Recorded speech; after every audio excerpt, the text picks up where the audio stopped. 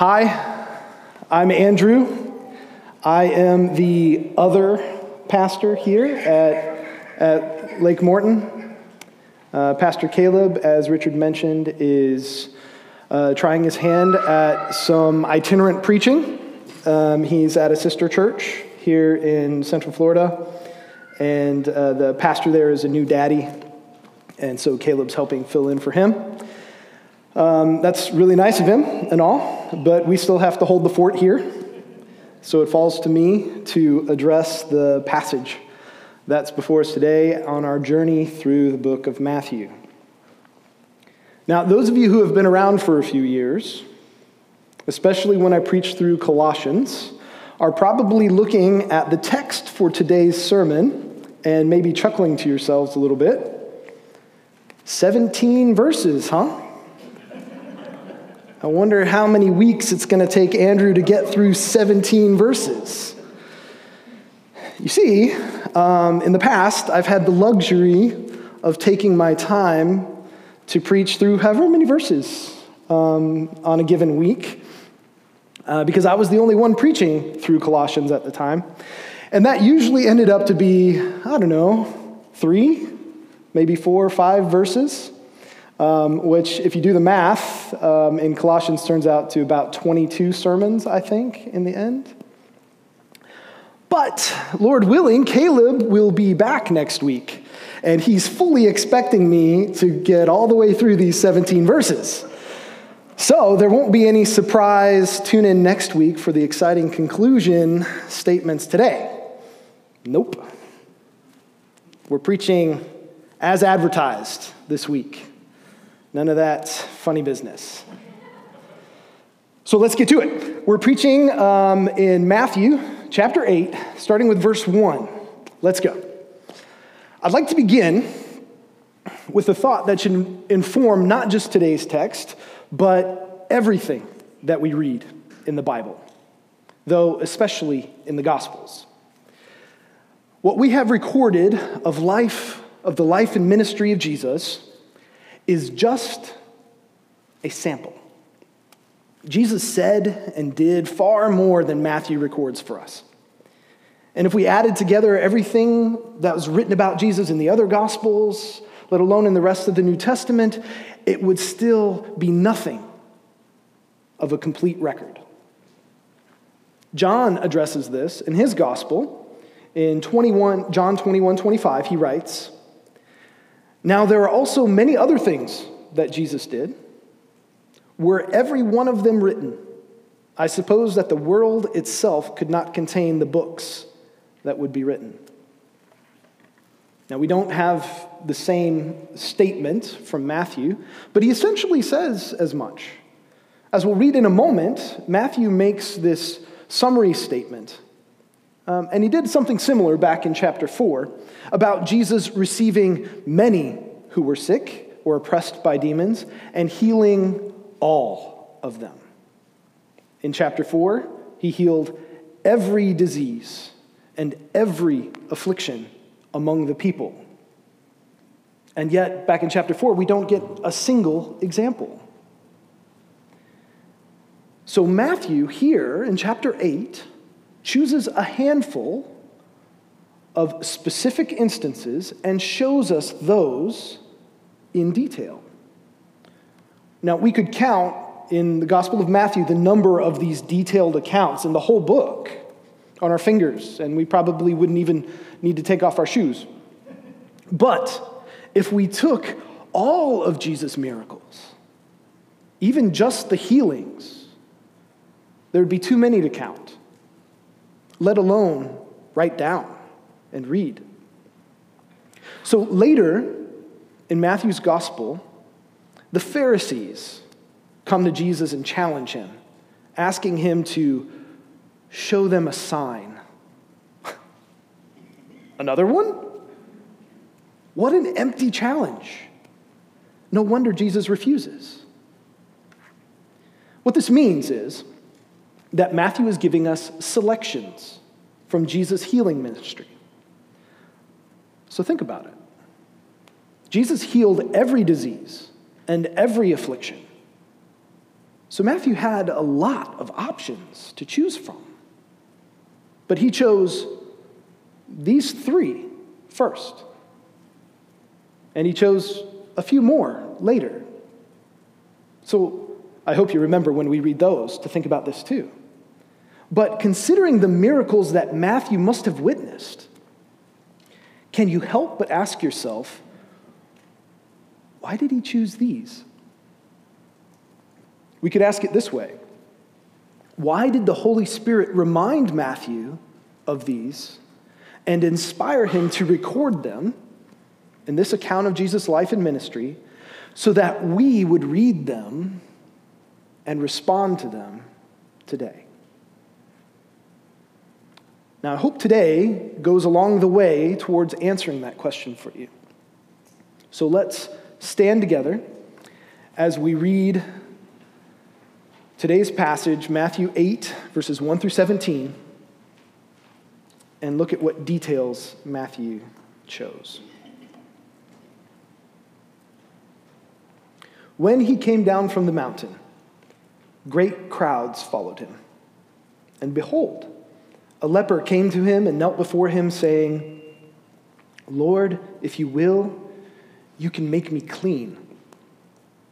And Jesus stretched out his hand and touched him, saying, "I will. Be clean." And immediately his leprosy was cleansed. And Jesus said to him, "See that you say nothing to anyone, but go, show yourself to the priest, and offer the gift that Moses commanded, for a proof to them." When he had entered Capernaum, a centurion came forward to him, appealing to him, "Lord, my servant is lying paralyzed at home, suffering terribly." And he said to him, "I will come and heal him." But the centurion replied, "Lord, I'm not worthy to have you come under my roof, but only say the word and my servant will be healed. For I too am a man under authority, with soldiers under me. And I say to one, 'Go,' and he goes, and to another, 'Come,' and he comes, and to my servant, 'Do this,' and he does it." When Jesus heard this, he marveled and said to those who followed him, "Truly I tell you, with no one in Israel have I found such faith. I tell you, many will come from east and west and recline at table with Abraham, Isaac, and Jacob in the kingdom of heaven, while the sons of the kingdom will be thrown into the outer darkness. In that place there will be weeping and gnashing of teeth." And to the centurion Jesus said, "Go, let it be done for you as you have believed." And the servant was healed at that very moment. And when Jesus entered Peter's house, he saw his mother-in-law lying sick with a fever. He touched her hand, and the fever left her, and she rose and began to serve him. That evening, they brought to him many who were oppressed by demons, and he cast out the spirits with a word and healed all who were sick. This was to fulfill what was spoken by the prophet Isaiah. He took our illnesses and bore our diseases. As you're seated, let me pray for us.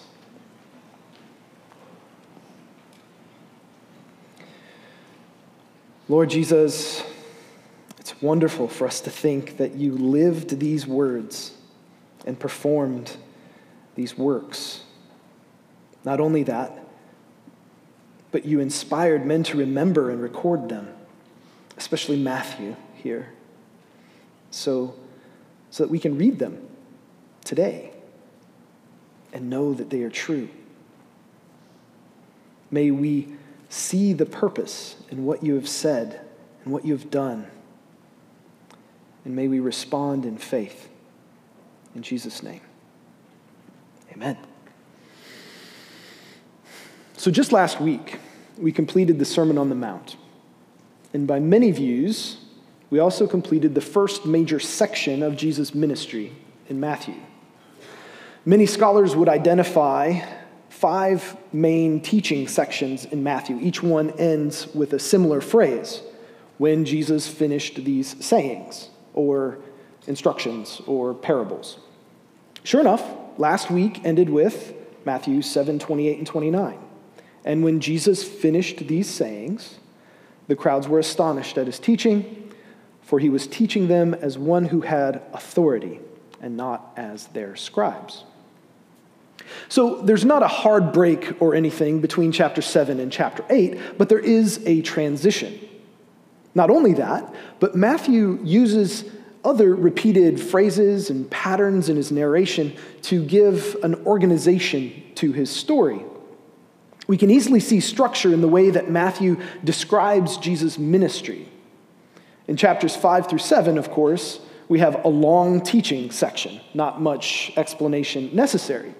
But even before the Sermon on the Mount, at the end of chapter 4, as I've already mentioned, Jesus had begun his ministry. In 4:17, Jesus began to preach the kingdom.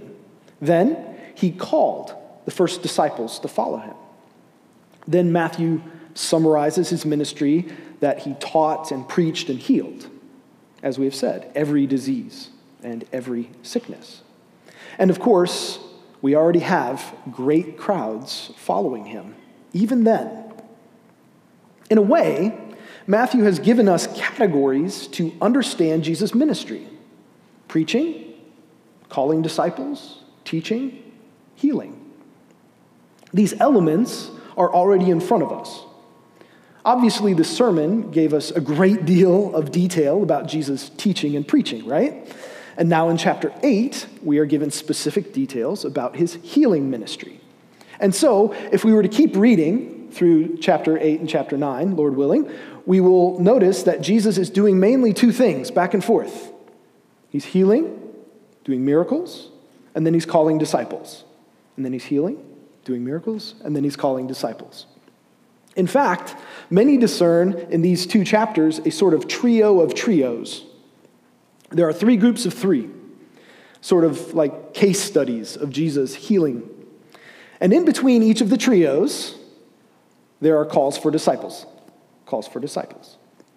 We don't have time to look at the detail right now, but I would encourage you to look at it and see if you find the same pattern that others have found. But one takeaway from this observation is that these 3 paragraphs before us today are intended as a kind of unit. My personal tendency, and many others, might be to take these sort of 1 paragraph at a time. But there's purpose in seeing them intact as 1 unit and interact with each other. Especially with the summary statement and the final comment concerning fulfillment in verses 16 and 17, these 3 events form a unit. And so, we should expect them to inform one another. We should expect them to be related. But they already are, right? Because they're examples of healing. But the question is, how does the unit function as a whole, being greater than the sum of the parts? Another takeaway seems to be that these 3 healings somehow set up the subsequent call for discipleship, the call to follow Jesus that's going to come next week. Maybe the call is for those who are healed, maybe for the disciples, maybe for other observers, but especially we need to consider that call for us. How do these healings call us to follow Jesus? And so, in chapter 8, the first miracle that Matthew chooses and describes is the story of a leper who is healed by Jesus' touch. Matthew writes in 8:1, "When he came down from the mountain, great crowds followed him." As Caleb has mentioned, the audience seems to have grown while Jesus preached the Sermon on the Mount. In any case, the gathered crowds create an interesting situation for what happens next. Verse 2, behold, a leper came to him and knelt before him, saying, Lord, if you will, you can make me clean. So in each one of these miracles, one of the most obvious details to notice is the nature of the person Jesus heals. And as obvious as it is to us, it would have been even more obvious to the first century audience, not to mention Matthew, who would have witnessed it and recorded it for us. Well, maybe he wasn't there yet. The first candidate is called a leper. Now, if you looked up the word unclean in Wikipedia in the first century, you would find a picture of a leper. The leper has a problem. Actually, the leper has a whole host of problems. Most obviously, he's sick with this skin disease, perhaps a deadening of his nerves so much that he can't tell when he hurts himself. But on top of that, this wasn't let's get you to a doctor situation. It was more like, I'm going to have to ask you to leave society situation. Since the disease made him unclean, and since the disease was likely permanent, there was no hope for him to return to the community once he left. Yes, there's a process in order to be declared clean, and that plays out in this miracle. But since he's identified as a leper, it probably had been a long time, and it only gotten worse. We should probably also mention that as a leper, he would be required to announce that he was unclean wherever he went, because if he happened to touch anyone, they would become unclean as well. Now listen again to his expression of faith in the midst of this. If you will, you can make me clean. The definition of unclean can be made clean. So I see two elements of note. First, the leper has faith that Jesus is able to make him clean. He believes that nothing can withstand Jesus' power, not even his own sickness, his own leprosy. Jesus is able. Second, his question is whether Jesus is willing. I read it this way. He doesn't doubt that Jesus is worthy of his faith, but he does doubt that he himself is worthy of Jesus' attention. Does that resonate with you? Do you have sin that you're ashamed of? Do you live in a situation that makes you question whether you can ever actually be clean again? So much that you wouldn't presume to bring your problems to Jesus. Now, if that resonates with you at all, consider this. You'll never rise to the faith of the leper, and this is bold faith, if you don't begin with the worthiness of Jesus and not your unworthiness. Jesus is able, and so he's worthy of your faith in his ability to make you clean. Faith in the power of Jesus mixed with uncertainty towards his will for you, especially in a particular circumstance that you're confused about, is greater faith than any false confidence that you have in God's will for you. And how does Jesus respond? Verse 3. Jesus stretched out his hand and touched him, saying, I will be clean. And immediately his leprosy was cleansed. So while the leper probably kept his distance in order not to defile Jesus, Jesus does not stay away, but reaches out and touches him. Now, I don't think we can appreciate the astonishment that surely swept over the crowd in this moment. I expect, in fact, that the miracle of healing could maybe have been overshadowed by the shock that Jesus would touch the untouchable.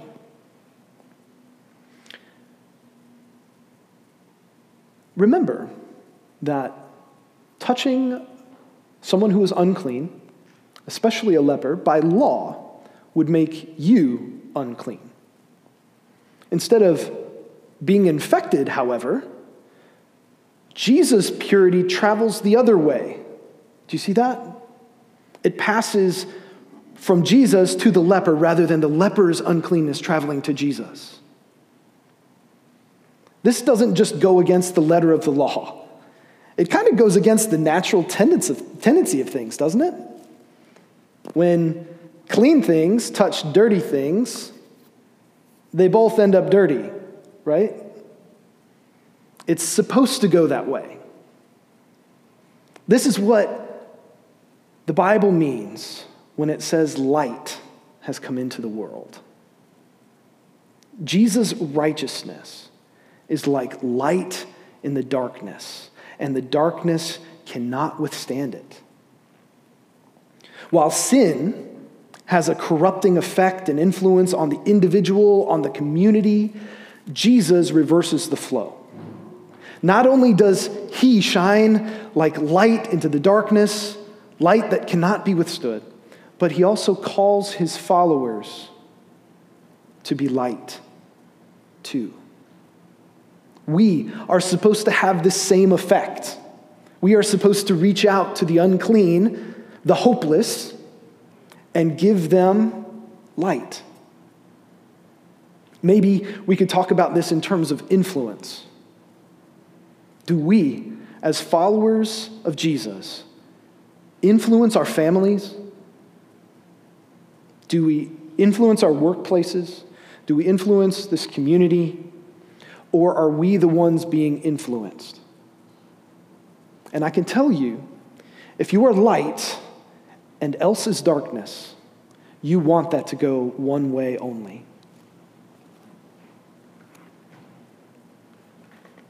But Jesus is not finished with the leper yet. After healing him, he gives him these instructions. Jesus said to him, "See that you say nothing to anyone, but go, show yourself to the priest, and offer the gift that Moses commanded for a proof to them." Don't tell? Really? What we have here is often referred to as the messianic secret by scholars. It's more prominent in the book of Mark, where in the context, when Jesus' ministry sort of went viral, it made it more difficult for Jesus to move around freely. So he asked people to keep quiet. Like, word of mouth was enough. Also, it's been argued that the rising tension between Jesus and the Jewish leaders would escalate too quickly if his ministry advertised more. Is that what's going on here, do you think? Probably, yes, and also no. What do I mean? Well, perhaps similar issues are in view. We could see how both could play out in this story. Jesus is already in the middle of great crowds, and we see him getting away in Matthew. So things could maybe get out of hand, and maybe he's thinking of that. But Matthew hasn't made much of the rising tension with Jewish leaders yet. That's to come. And Jesus doesn't give any indication of a concern. After all, there are crowds already nearby, and even if they sort of scattered to make room for the leper to come forward, wouldn't they have noticed the transformation? And Jesus doesn't tell them to keep quiet. That'd be a bigger problem, I think. And as we've already said, it's not like this is the only miracle. What about all the others? Jesus was already known as a healer. That's why the leper came to him in the first place. So what is he doing? I think there's another explanation in this case. And I would put it this way. Jesus is not finished with the leper yet. He's not finished making him clean. So he offers further instructions to go to the priest for a proof. As we've already said, there were rules about how to handle situations like this. There was a way for the leper to re-enter the community. So this is not about sort of getting his miracle validated at the front desk. Jesus is concerned about the leper being declared clean by the priest so he can re-enter the community. That's the goal at the end of this. Uncleanness isolates. Cleanness seeks community.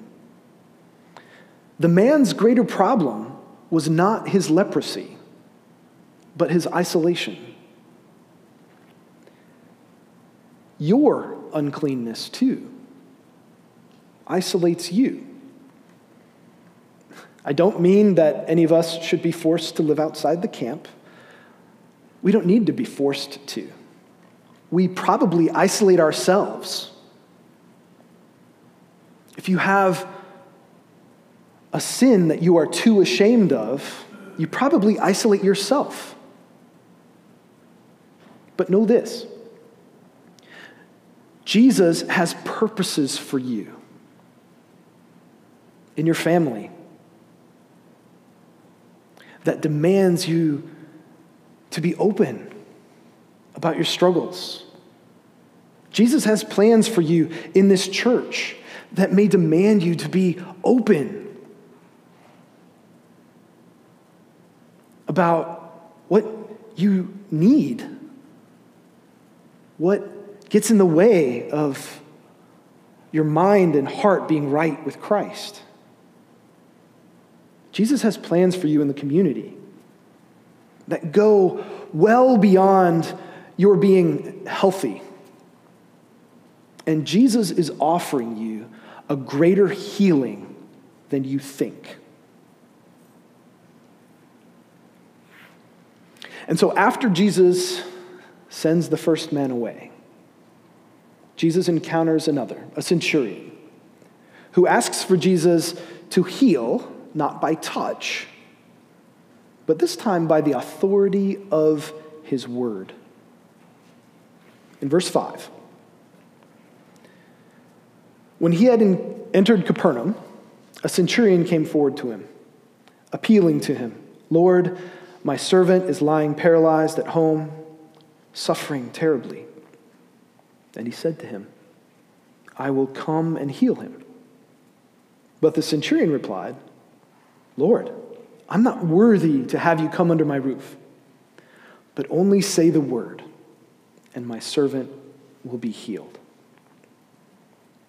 Now, a centurion would have been a high-ranking Roman officer responsible to Rome for maintaining order, in this case throughout Capernaum and Galilee. And by definition, for those of you who know your Latin roots, centurions, like century, would have been in charge of something like 100 soldiers. This centurion comes to Jesus not for his own healing, but for his servant, who is paralyzed and suffering terribly. And before the centurion can even make the request, Jesus offers to go to his home. Now, it would seem that the suffering of the servant was all Jesus needed to hear. And so Jesus is willing, as we just read in the first miracle, Jesus is willing to make this servant clean as well. We're not really surprised, but we should be. Because it should be assumed that the centurion and his servant were not Jewish, but Gentile, which explains why the centurion immediately tells Jesus not to come to his home. Jews did not go to Gentile homes, let alone to centurion homes. by our ceremonial purity standards at the time, Jesus shouldn't have touched the leper, nor should he go to the centurion's house. While the leprous man was unclean by infection, the centurion is also unclean by his very nature as a Gentile. And the centurion knows it. And so this centurion doesn't question his worthiness like the leper did. He declares himself unworthy.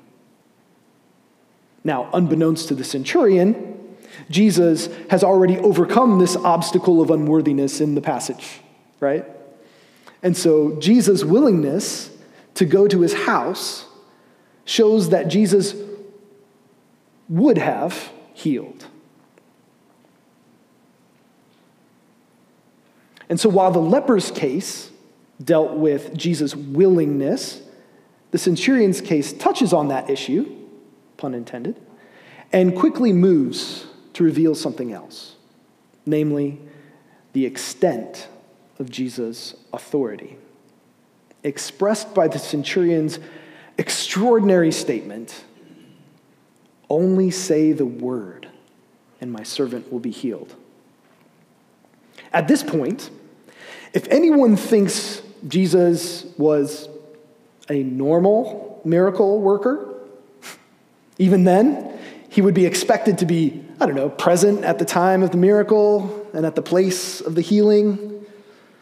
In fact, elsewhere in Matthew, others express ideas similar to this, that Jesus' power was sort of contact-based, even hoping to touch just the hem of his garment, you remember. But Jesus' power is not contained in his robe.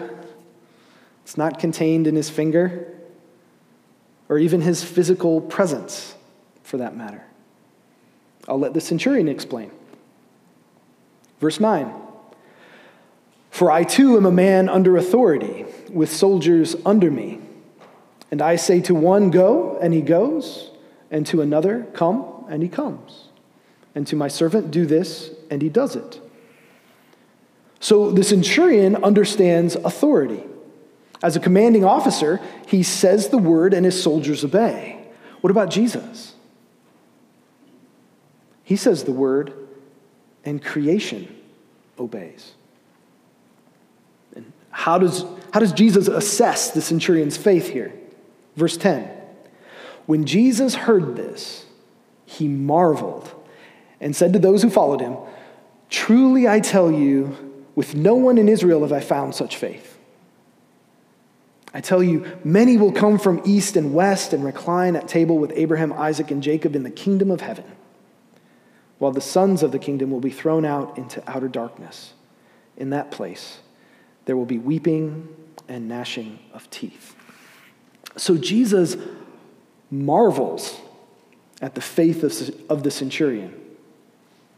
And first, he honors the expression of great faith, comparing it to all the faith of Israel.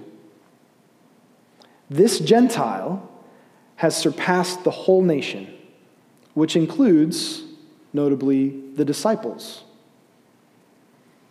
Next, Jesus takes that opportunity to teach the crowds and us about the role of faith in the kingdom of God.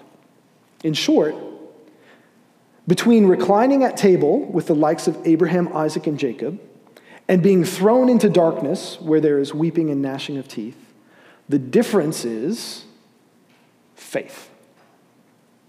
And faith alone. Not genetics, not culture, not nationality or ethnicity. So hear this. There will be many from families and countries and backgrounds that are not like yours. Do you believe it? Jesus did. This story is not merely about the extent of Jesus' authority over sickness. It demands that for sure. It is. But it's also about the standard and extent of the kingdom. And Matthew, led by the Holy Spirit, is selecting these highlights of Jesus' ministry of healing to show that Jesus' power is boundless for sure. That your faith is essential for sure. And that all who believe are welcome, regardless of social status or cultural background.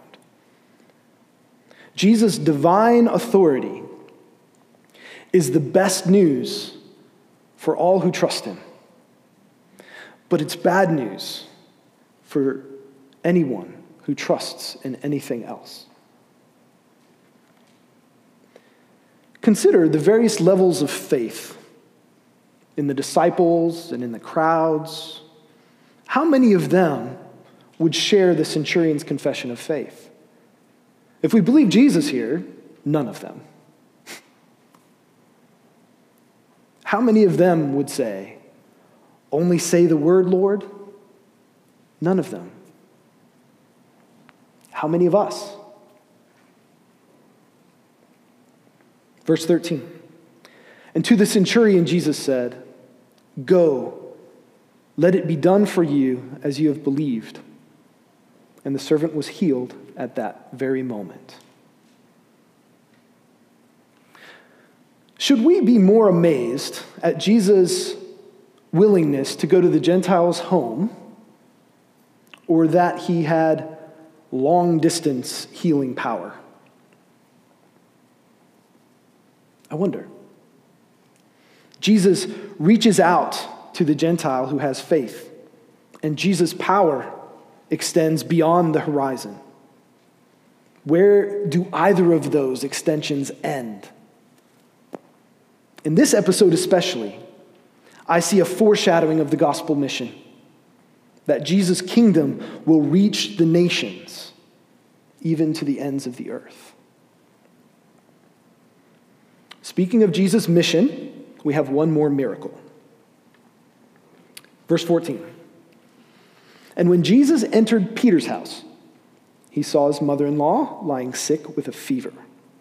He touched her hand, and the fever left her, and she rose and began to serve him. Okay, you thought healing a leper and a Gentile was shocking? How about a mother-in-law, right? It was too easy.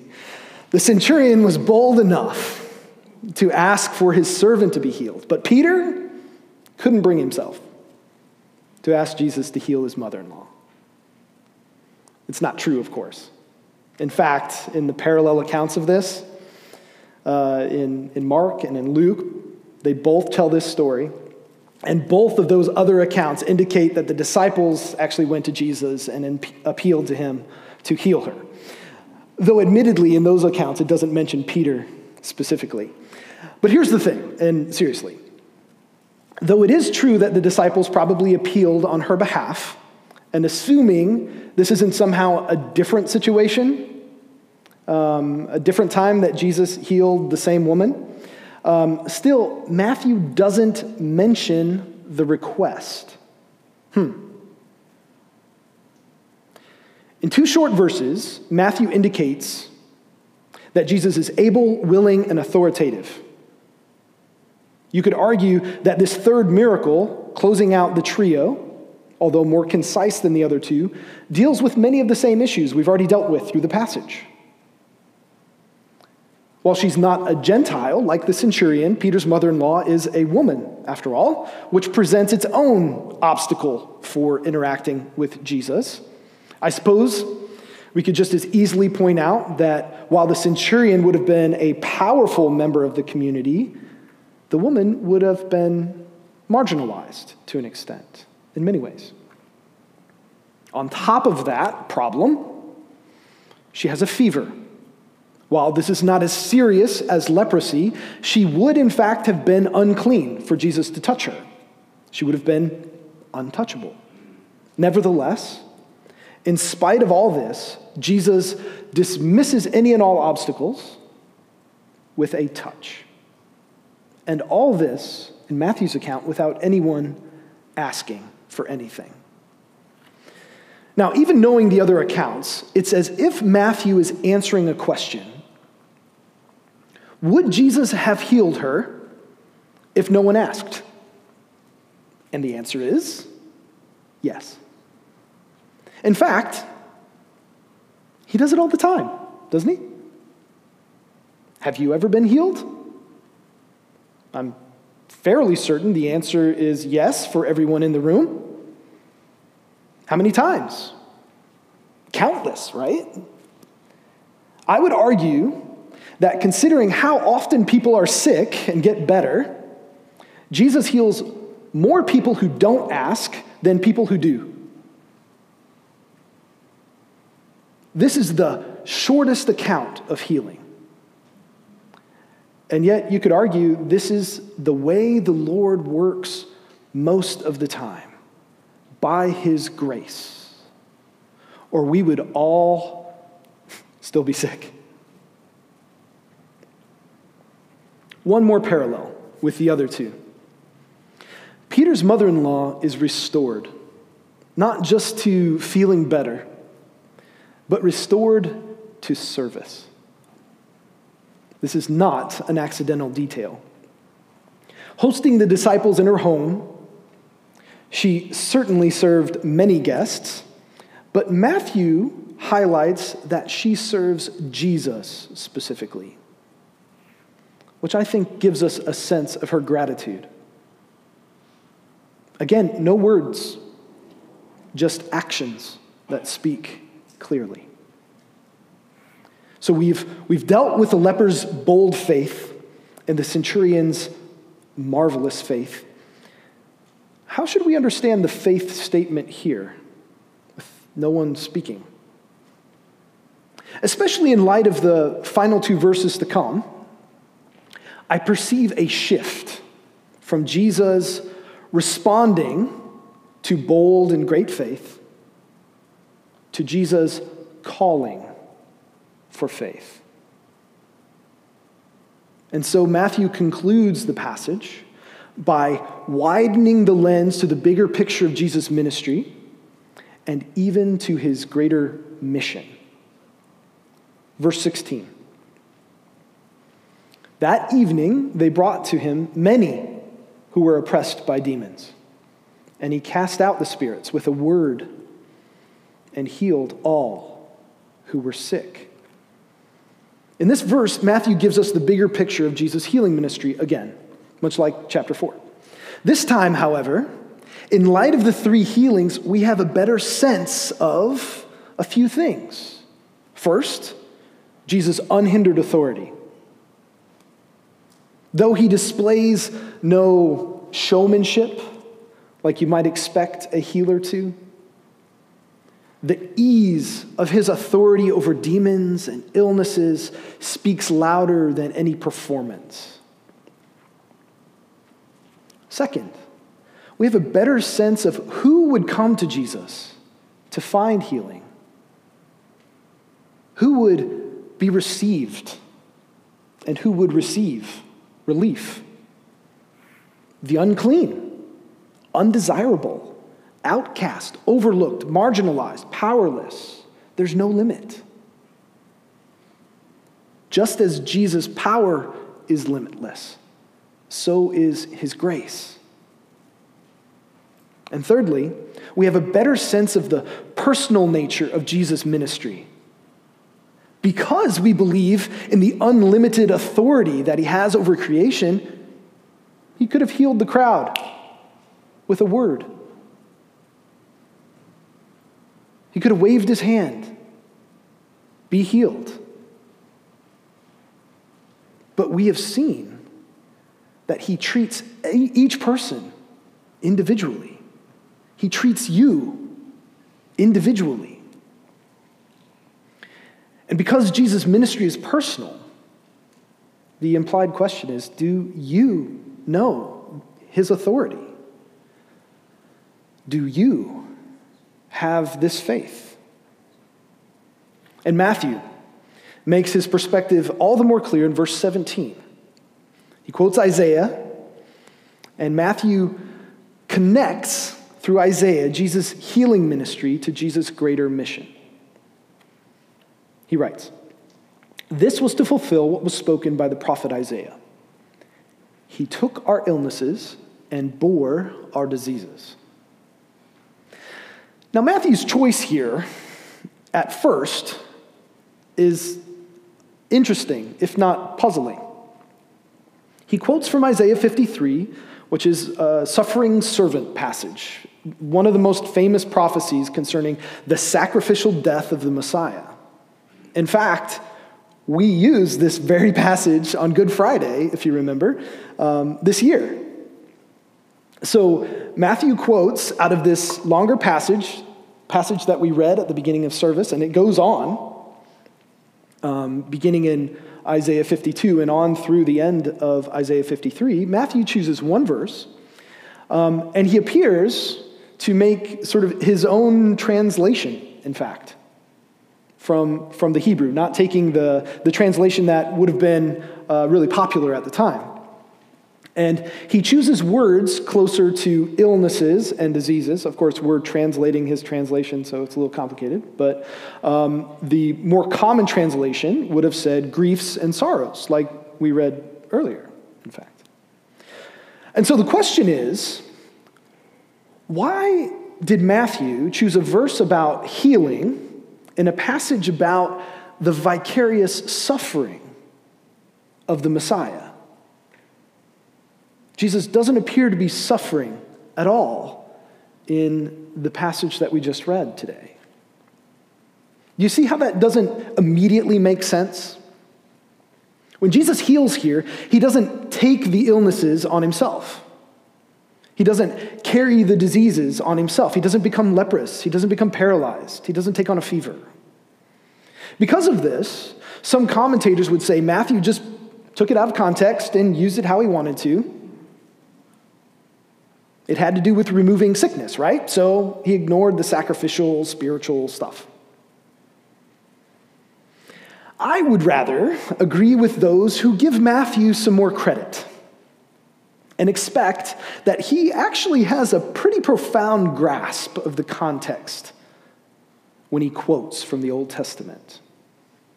When Matthew or any other New Testament author quotes from the Old Testament, we can assume that he knows the context, not just the verse. In fact, I don't think the habit of memorizing verses out of context was in vogue at the time. And further, we can assume that Matthew expects us to know the context, or maybe to go and find the context. So that would mean, putting these pieces together, in some way, Matthew recognizes that Jesus does take on the illnesses himself. My understanding of this actually came in a conversation with Carrie, with my wife, that I need to realize, and we need to realize, that Matthew is writing from beyond the cross. This isn't his journal of the events as they happened. This is him looking back. He knows already Jesus isn't just a magician. He isn't even a miracle worker only, a healer only. He isn't snapping his fingers and making diseases disappear. Ta-da! Jesus is going to the cross. Yes, Jesus could wave his hand and make illness disappear, cease to exist, in fact.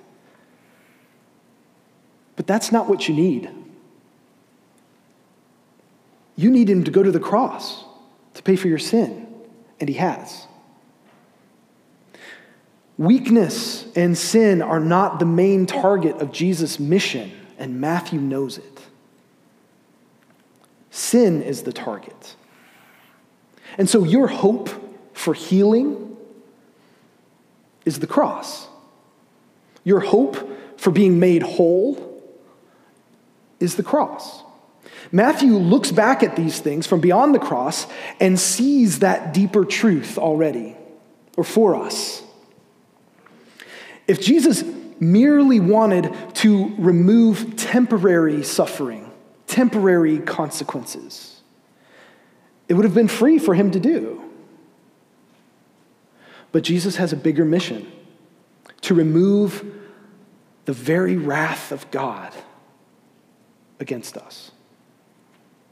That healing of the leper, of the centurion's Gentile servant, of the woman with a fever, that healing came at great price. Jesus' death on the cross. Now, for sure, these and other healings foreshadow the new heavens and the new earth, promises that there will be no more sickness. But that ultimate hope is not yet here, even though we get to have some of the first fruits. Even though we get to cry out for that grace. This is why we wouldn't say that Jesus will heal any sickness if only we have enough faith. That's not what we believe. Jesus has promised to set us free from all sickness and disease, yes, but that is not the promise we claim now. Instead, we have something better, something more wonderful, something more marvelous.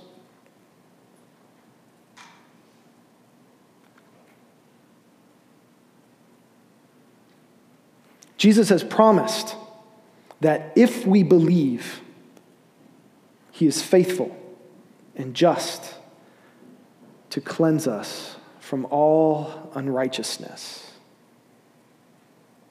If we will confess our sins to him.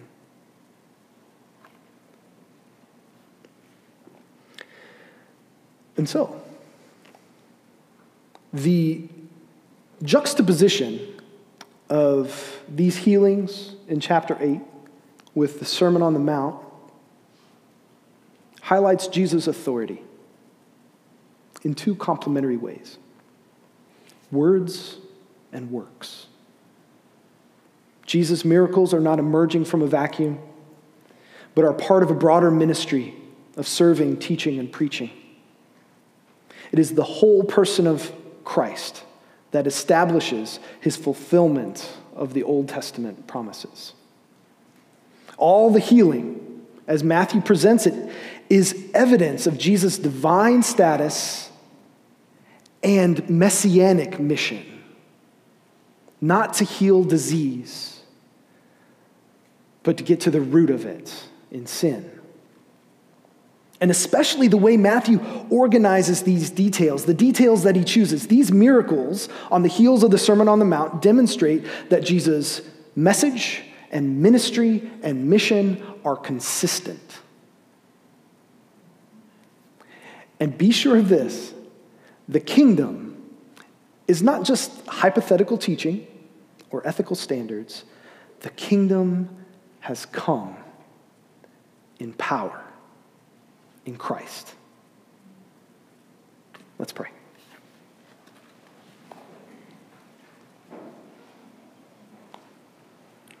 Lord Jesus, your power is boundless.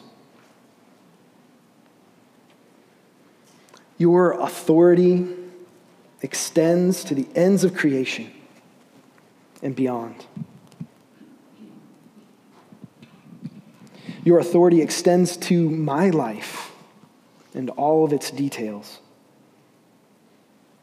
You are willing to make me clean, to make us clean and whole and yours.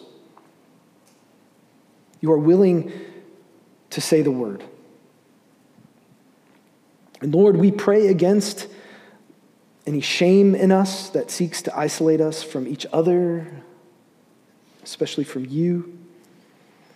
Give us the boldness to take our sickness to you, our physical weakness and brokenness, because you can heal us, but also our spiritual sickness, because you have already paid the price so we can be made whole. In Jesus' name, amen.